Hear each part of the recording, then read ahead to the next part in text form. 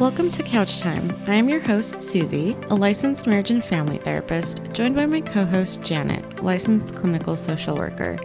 Thank you for joining our show where we dive into topics like mental health and relationship wellness, along with sharing our experiences and lessons learned on our road to licensure and building a private practice. You can connect with us at roadtowellness.co and susiehalajian.com, where you can also find show notes for this episode.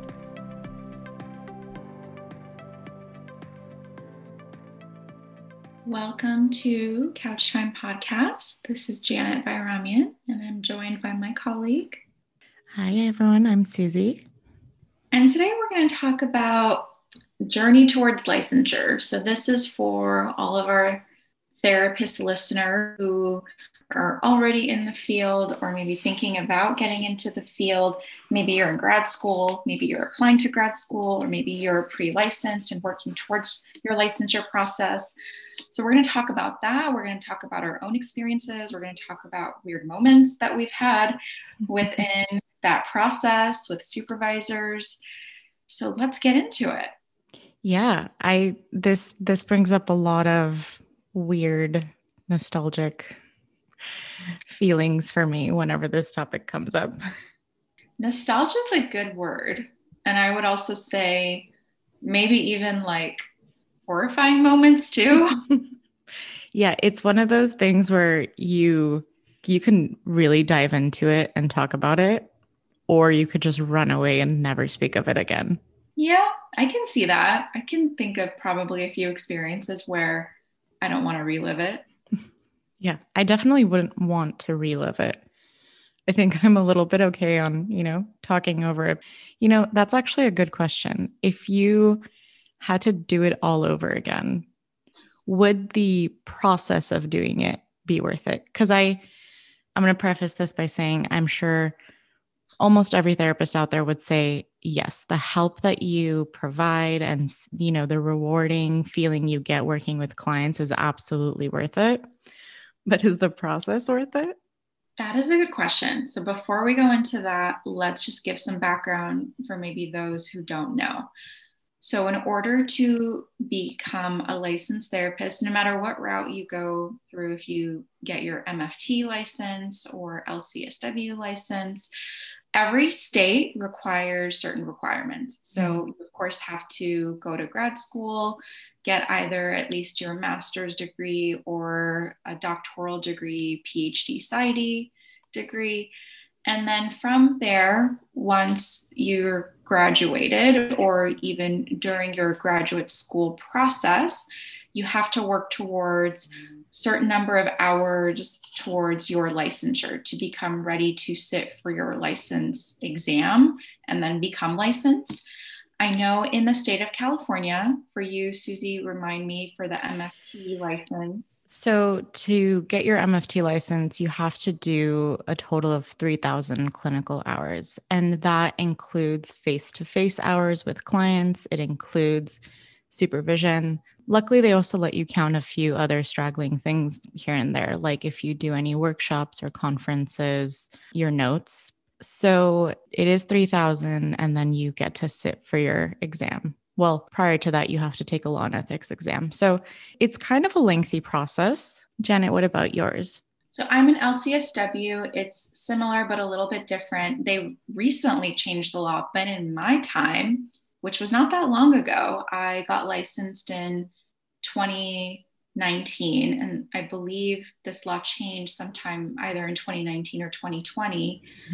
They changed it so it was also 3,000 hours. But in my time, I had to do 3,200 hours of clinical hours to be able to sit for my licensure exam. Mm-hmm. What I will say is every state is different. So I learned that in the state of Florida, they don't require as much. They require 1,500 hours. So essentially half that. So every state is different. Every state has their own process. So if you're interested in working towards that, please check with your state regulatory board. For me, I checked the California Board of Behavioral Sciences. It was the same for you, Susie, but I know in Florida, they separated out. So there's a Florida Board of Social Work, there's a Florida Board of Counselors. So you definitely need to check with your state and the correct regulatory board based upon your graduate school studies and what license you are working towards. Right. And I will also add that I think a lot of people think that sometimes it could be this one blanket, exam that you take and it covers everything and you get to have portability throughout states. And that isn't always the case. There are state exams and then there is a national exam as well. But even within that, like you said, there are differences of prerequisites that you have to complete before you can get licensed in that state. So it is really important to consider that when you are thinking of entering a grad program or entering the field and wanting to go toward licensure. To answer your question, would I do this process again? Because to do 3,200 hours, and mind you, they don't allow social workers to start those hours while in grad school. We have to start fresh once we graduate.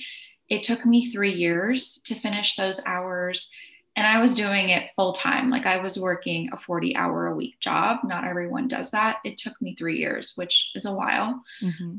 I would do it again. I would just do things a little bit differently. And that would actually start from my grad school education process.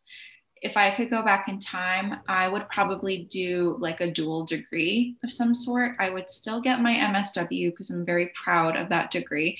But I'd also want to sprinkle in some sort of business program. So if I could do like a dual MSW MBA degree, I totally would have done that. Could I have gone back? Because unfortunately, what a lot of our grad school programs are lacking is an emphasis on how to start your own business.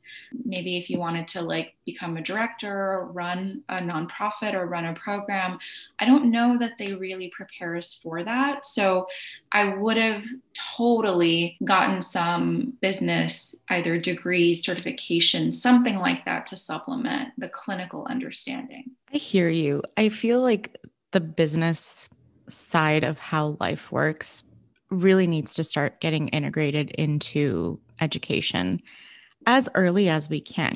We hear the younger generation talking about this all the time of saying, instead of learning X, Y, and Z in high school, I wish I would have gotten a lesson on what taxes are or how to start a business, how to pursue these things that we're all inevitably going to have to learn how to do. And I agree. I think especially for master's programs and higher education programs where you are entering a specific field, there needs to be a little bit more of an overview of how to actually be successful in that field and how to start that process. It is a brutal process. And the fact that for your licensure, you weren't able to count those hours that you are required to do while you're in school, that's tough. Because that's a lot of hours. When I mean, even when you said, it moved from 3,200 to 3,000, people might be listening to this and thinking, okay, you guys, you did 3,000 hours. What's an extra 200 hours? But when you're actually doing those hours and when you're hitting your maximum limits of certain hours that you're able to count, those last few hours feel like they get so dragged out. Yeah. The last 100 hours are like eternity. I felt like the last 100 hours took me forever to complete. I swear like the 1,500 in between, like sandwiched between like the first few hundred here and there flies by. You just see those numbers shooting up and you get this false confidence and you're like, oh my goodness, I'm going to be finished with my hours by the end of the year. And then, like you said, you're sitting there 3 years later wondering how you're supposed to get 4 more hours. It just feels like those never end. And, on the MFT licensure track, I was super fortunate enough to be able to count the hours that I did while I was in school. Mm-hmm. And I ended up maxing out on those hours because I was working the maximum amount of hours that I was legally allowed to do.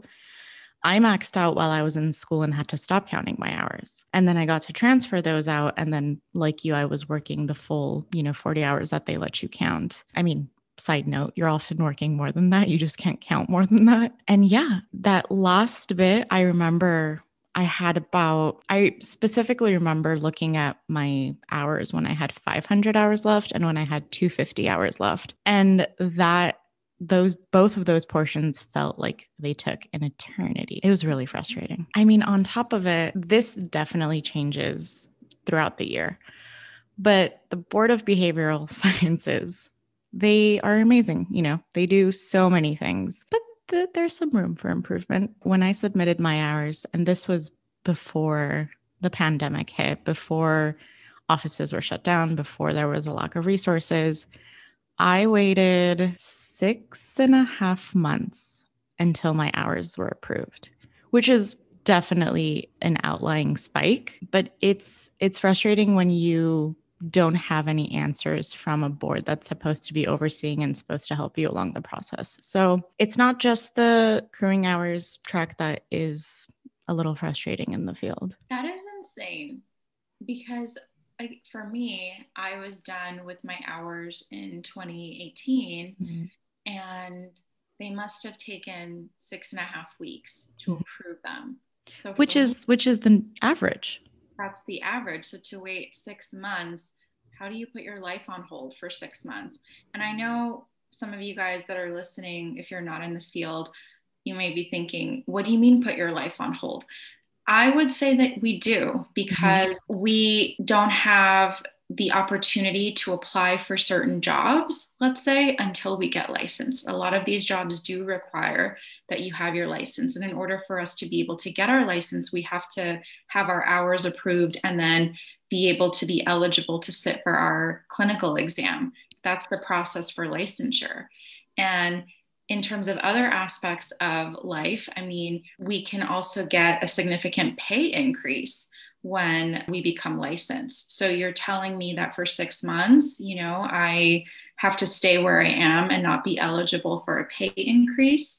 That's hard. So I agree with you that the board needs to do better. And just to sort of put it out there for people to understand why this can take such a long process.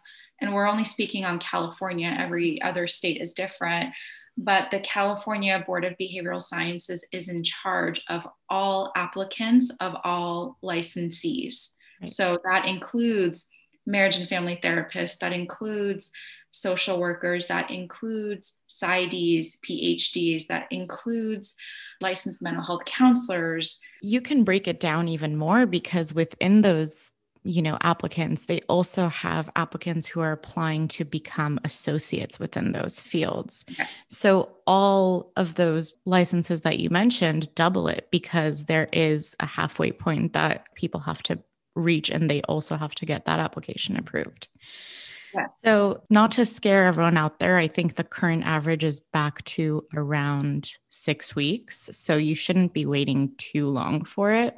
But like you said, Janet, there is this part of you that puts your life on hold. You also have to start prepping yourself for, to sit down and take the exam, whether you like to study long-term or you kind of work better if you wing it. You have difficulty being able to gauge and schedule your life when you don't know if you've been approved or not. Yeah, I remember when I was trying to get licensed, I was planning at around that time to move to Florida, but I couldn't move until I got licensed because I couldn't apply for any of the jobs that were possible in order for me to get licensed. So I was waiting on hold. And 6 weeks is nothing in comparison to your 6 months. Had I been in your situation, I don't know what I would have done. So it is a challenge. And what I'll say about that too is in terms of like the clinical hours that we've been talking about, what that also looks like is like for your MFT license, they do require that you work with specific populations. For the social work license and those hours, we don't necessarily have to work with specific populations, but similarly, we have to have a certain number of hours of assessments and workshops and things like that. But we need a supervisor to also approve those hours. The supervisor has to be of your same license. Actually, I'm going to pull back on that. For the social workers, we need about 1,600 of those hours to be approved by another licensed social worker. I'm sure with MFTs, it might be a little bit different. Yeah, so MFTs have a little bit more wiggle room when it comes to that. I believe as long as you are working under a licensed supervisor, and to annotate there, not everyone can supervise. You also have to have a certification to be able to supervise. I think it's usually a 2 to 3 year wait period before you can kind of take a course to be allowed to supervise. So for MFTs, it could be an LMFT or an LCSW. So we do have a little bit more wiggle room there, but there is absolutely no wiggle room when it comes to, and this is going to sound weird for people who aren't familiar with it, but there's a ratio of the number of hours of supervision you need in comparison to the number of clients that you see. Within that, there's also a difference of individual supervision, which is now triadic. So it could be, you, another associate, and a supervisor, or group supervision, which I believe is up to 8. Yes, I believe So so. up to 8. And, those are also counted differently. So all of those things need to be taken into consideration. And those hours are so important. You need supervision, especially when in your training. But it is difficult to work all of those hours, plus notes, plus assessments, treatment planning into your day, whether you are an associate and aren't in school anymore, or you're a trainee and you are still in school. With regards to supervision, what that can really look like is it's an opportunity for the clinician, so the associate, to either bring up cases, bring up questions, bring up concerns, clinically conceptualize. Also, we mentioned workshops, so there can be opportunities for that. So we're going to transition now and go into discussion about some of our great supervision experiences and then also some of our not so great supervision experiences. So please take notes if you're in the field or if you're interested in getting in the field, because we want you to know what those red flags are. While we're jumping in there, I want to say when you are in an agency setting, you don't always have a lot to work with. And we'll have to find ways to get on the same page as your clinical supervisor. Janet, like you said, start taking notes here, because if you are looking for, say, a private practice supervisor, there are a bunch of things that I don't think I ever considered or was cautioned to consider when I was looking for supervisors, when I was, when I had graduated and was looking for my own supervisor to start working in private practice. We don't want to scare you guys, but we're going to get started on some really interesting situations. I had the pleasure of both opportunities. So I received supervision both in an agency setting and supervision in private practice. What I have to say is it was two very different experiences. So my supervisors in the agency, of course, there was discussions with regards to our cases and the families and individuals that we worked with. But a big part of it too was we had to figure out and understand the agency policies and the agency requirements. So we had to understand what is required of our documentation, what is required in terms of reporting rules, what is required in terms of assessments, in terms of productivity hours. So in my agency experience, at least at the beginning, a big part of it was administrative in nature and understanding the protocols and what I needed to do in that particular setting. So if you do plan to work in an agency or some sort of a nonprofit, just expect that. That's very normal. Mm-hmm. For me, it took me just a couple weeks to sort of get the hang of all of the administrative stuff. And then we were able to jump into more of like the clinical cases. And that's normal, particularly if you are fresh out of grad school and it's your first time in an agency setting. It will take a little bit of time to get used to that process. Yeah. And I would say, especially when you are starting off in that place, having those settings are so helpful, because you go into it, you might be seeing your first few clients, and let's say a risk assessment or something possibly reportable does come up. For me, my experience with that in my agency setting was really great, because I never felt like I was alone. There was always either a clinical supervisor or someone administrative there, ready to step in, ready to help, ready to kind of help you through that process. So I think when it came to that aspect of it, I loved having just a strong team surrounding you. Yes, all the agency policies always come into play, and you inevitably end up tripping over each other a little bit when there is a disagreement on treatment or where there's a disagreement on a modality to use. But when it came to stuff like that and the safety of clients, I felt like that's where being in a setting where you had group supervision, where you had administration and supervisors above you watching everything that's going on, really important and really helpful. Yeah, so that's definitely one of the pros of getting your clinical hours in an agency setting because, yeah, you're not alone in a private practice. So you do have that support. You do have always somebody there to ask questions for, or if you need someone to kind of back you up. A lot of supervisors in agency settings, they are on call too. So if you have a question that's, late in the day, I know my experience was I could always call my supervisor if something came up. So that was great. In addition, what I would say what's great about an agency setting is you do get your hours a lot faster than in a private practice setting. So, like I said, I did the agency thing for over 3 years and I was able to log 40 hours a week. Mm-hmm. And that was huge. And that's what I needed in order to be able to take my exam quickly, or at least as quick as I possibly could. So, for me, I would say if you're someone that wants to go on the fast track in terms of completion of your clinical hours, an agency setting might be a good place to look into.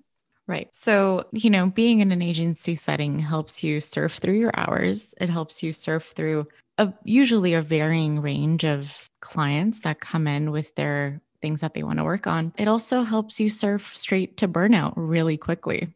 So I don't want to like gloss over that part because there is so much need. There are only so many places for people to go, especially when we are talking about a nonprofit agency setting. It's very easy to start drowning under the responsibilities as, an associate, as a trainee in an agency setting, because you can so very easily rack up the clients and the responsibilities that come with taking care of each client. Absolutely. So that's definitely something to maybe look into as more of like a downer or a con of an agency setting where you're right, unless you have really good boundaries or know how to do some really good self-care in that environment, the burnout is real. I know I experienced it. I know you experienced it. So I'm not certainly trying to say that it's easy. It is hard work. Yeah, I crawled out of my agency when I finally put in my 2 weeks. And actually, it wasn't 2 weeks, it was like 2 months, but it felt like a mission to get through. But it was also, I look back at it and I'm so thankful because I received a stupid amount of hours toward my licensure at my agency. And I'll always be happy that I was able to soar through those. But I wish I would have been on top of it, but I really do wish that at least my agency was more on top of taking care of their associates and trainees and making sure that burnout isn't happening and that you are encouraging self-care. And when there are concerns coming up of therapists not being able to handle a caseload or needing a little bit more assistance, that some agencies, I think, have a lot of room for improvement to be more helpful in that situation. It's difficult to ask for it when you're in that type of a position.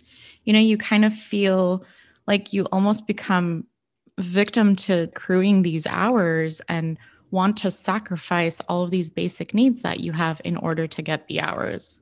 I totally agree with that. I remember the job, I expressed burnout and compassion fatigue, and the agency sent me to a training on burnout.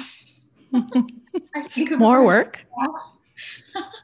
Well, I believe their intentions were helpful because I think the training wasn't about how to help client burnout. It was to help our own. And I actually will say that it was helpful. I got a couple of good things out of it, and burnout again is real. So we don't want to gloss over it. So maybe we could do like a separate episode on how to handle burnout. Yes. Um, Noted.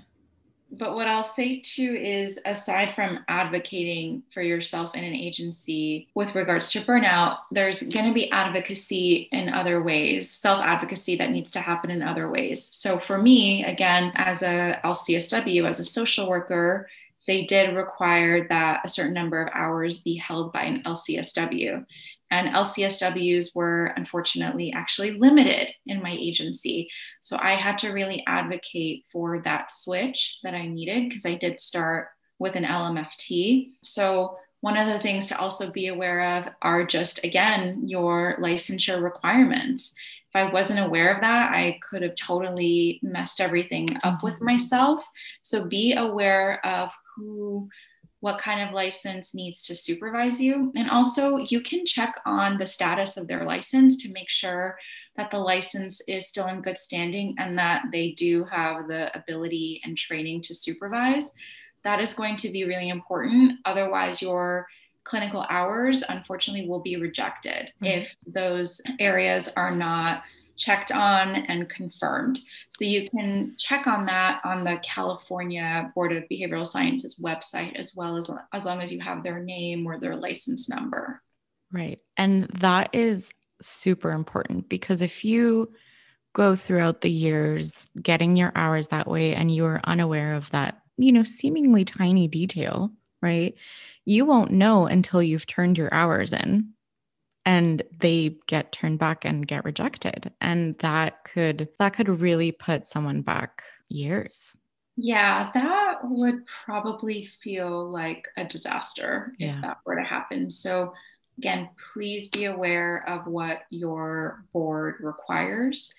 The other piece of advocacy, this one's a little bit harder, but I know at least for the MFT license, they do require that you have a certain number of child hours, couples therapy hours. Social workers don't have that, at least to my knowledge. It might have changed. So it's also going to be very important if you work at something like an agency setting to advocate. I need more couples therapy hours. I need more child hours. Is this a population that you can help me with in terms of getting clients? That's going to be very important as well. I know for me, I worked at a child agency, so I had a plethora of child hours. Not that I necessarily needed it, but I wanted to more so work with adults. So I had to advocate to work in more of the adult programs. So that's going to be important, as well, working in an agency setting, because unfortunately, how the culture sort of works is they just kind of throw clients at you. So you want to ask for what you're looking for, you want to ask for what you need, and you may be at your cap with clients. So it's going to be important to work on saying, no, I don't have any openings right now. Yeah, that actually did happen to me at one point. I could have had all of my hours be child hours if I let the agency do their thing. But there was a point in my training where I realized I know that I want to work with adults when I'm, licensed. And if I spend my whole clinical training experience with children, I will never feel equipped to work with adult clients. Mm-hmm. So there was a point where I was capped with my hours and I weighed the cost benefit of it, but I ended up adding a day to start adding more adult clients.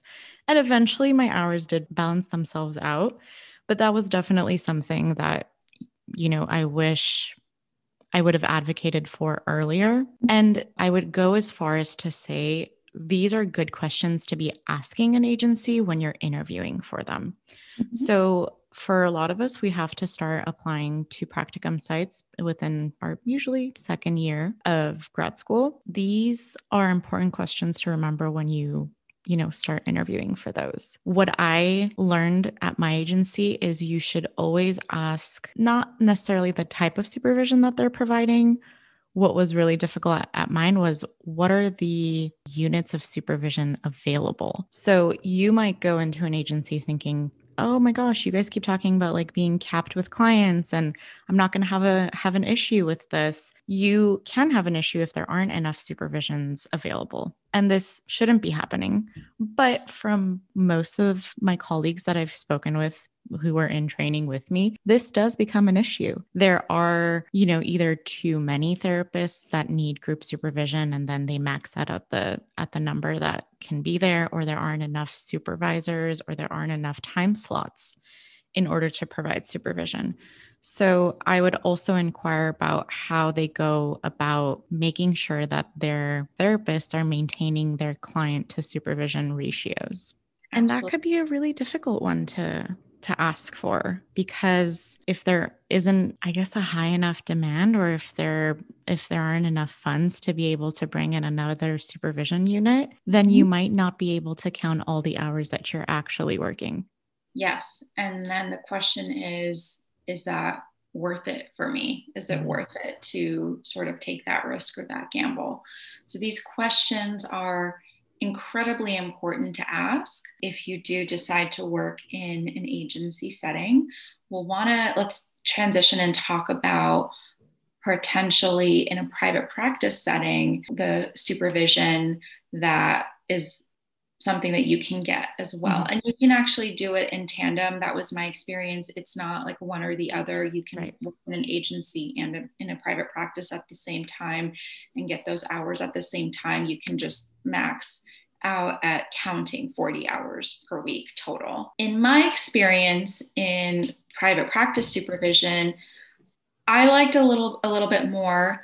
One of the cons around it is the hours that I was getting was a lot lower than in an agency setting. So maybe I was able to count 5 hours a week, 6, 7 hours a week. But I was okay with that because I had so many hours that I was counting at the agency. So if private practice supervision is the only way with regards to seeing clients, then the hours that you're going to get will probably take a little bit longer in order to count. So that is one aspect to look into. The other aspect that what I would say I liked and what I preferred is that I really enjoyed that I was able to choose a supervisor that had the experience in working with the population that I was looking for. So I was looking for someone that had a lot of experience doing trauma therapy and working with couples, because that was something I was interested in. And she was great in terms of having that clinical knowledge and able to educate me and teach me, versus in an agency setting, it was a little bit more the population that the agency was geared towards.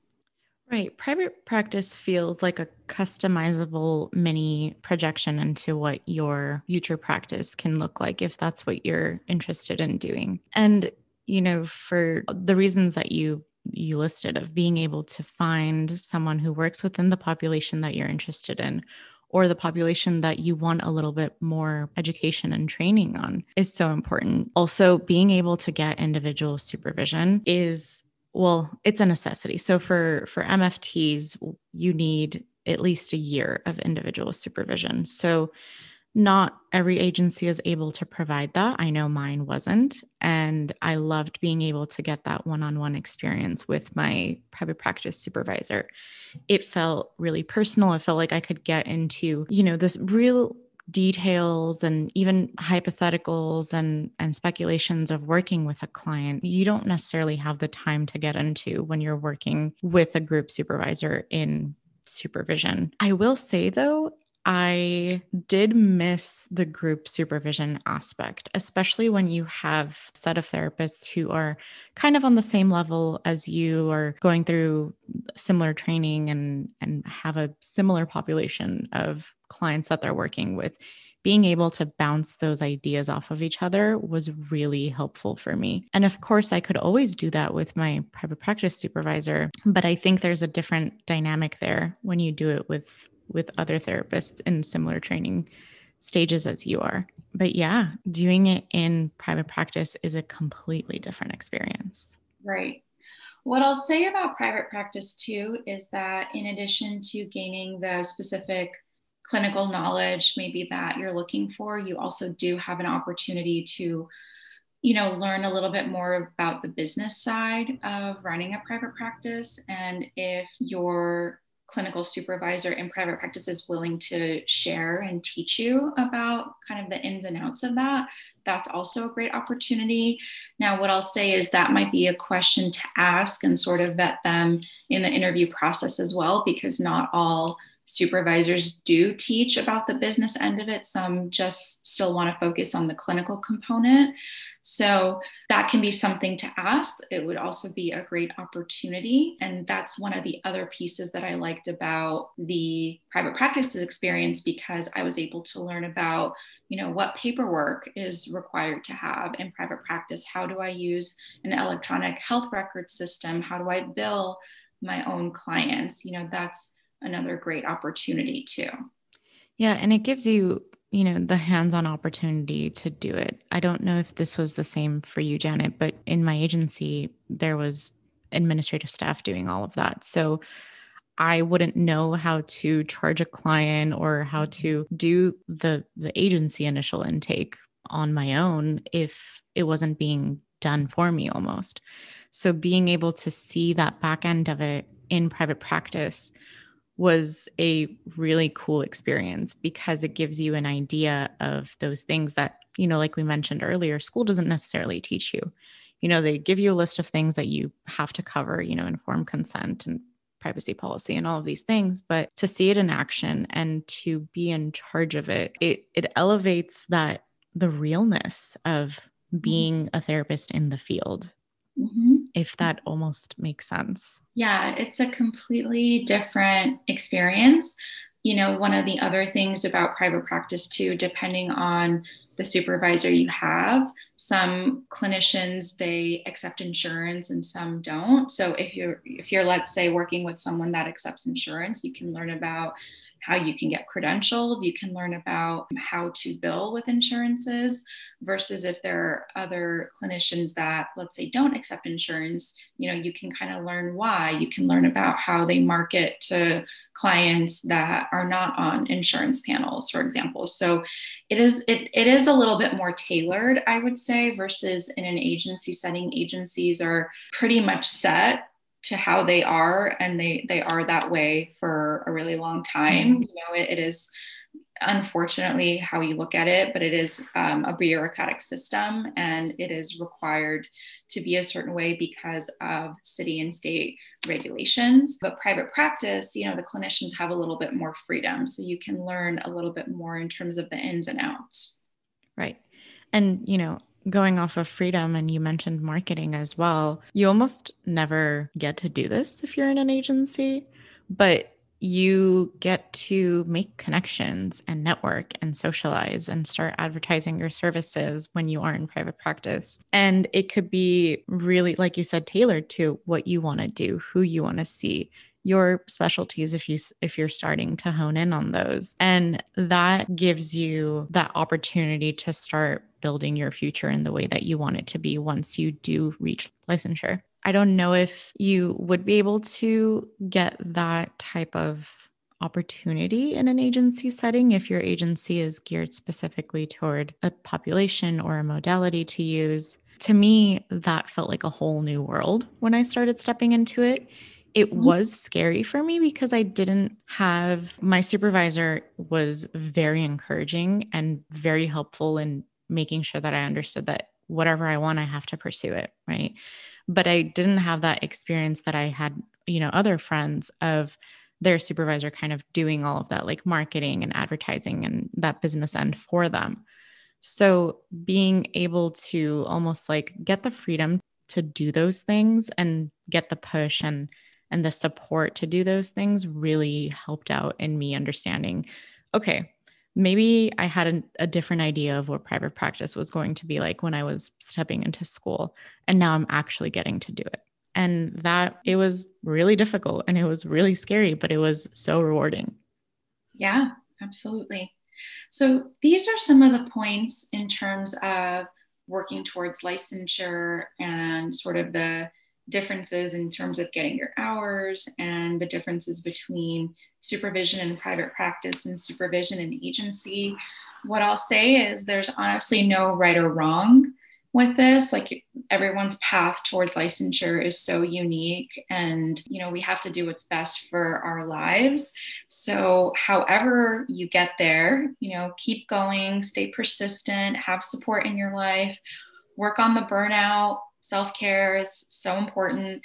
And we might actually do another episode on this, because I still feel like there was so much that we weren't uncovering. Like we kind of just scratched the surface today. So if you have any other questions about how to work towards your licensure, maybe which license is the best for you, or questions about agency or private practice experience, let us know. We want to hear what your questions are, and we can do a whole nother podcast episode on that entire process. You're right. I think I started off saying I don't want to talk about these things, but the more I get into it, it's so weird. I'm sure there's some pathology to this, but I love talking about it. It like the pain of it, and like remembering that nostalgia of it is interesting, maybe in the aspect of being able to help someone who was where we were a couple years ago, in knowing what to look out for. And yes, it will be scary, and yes, it will feel like things will,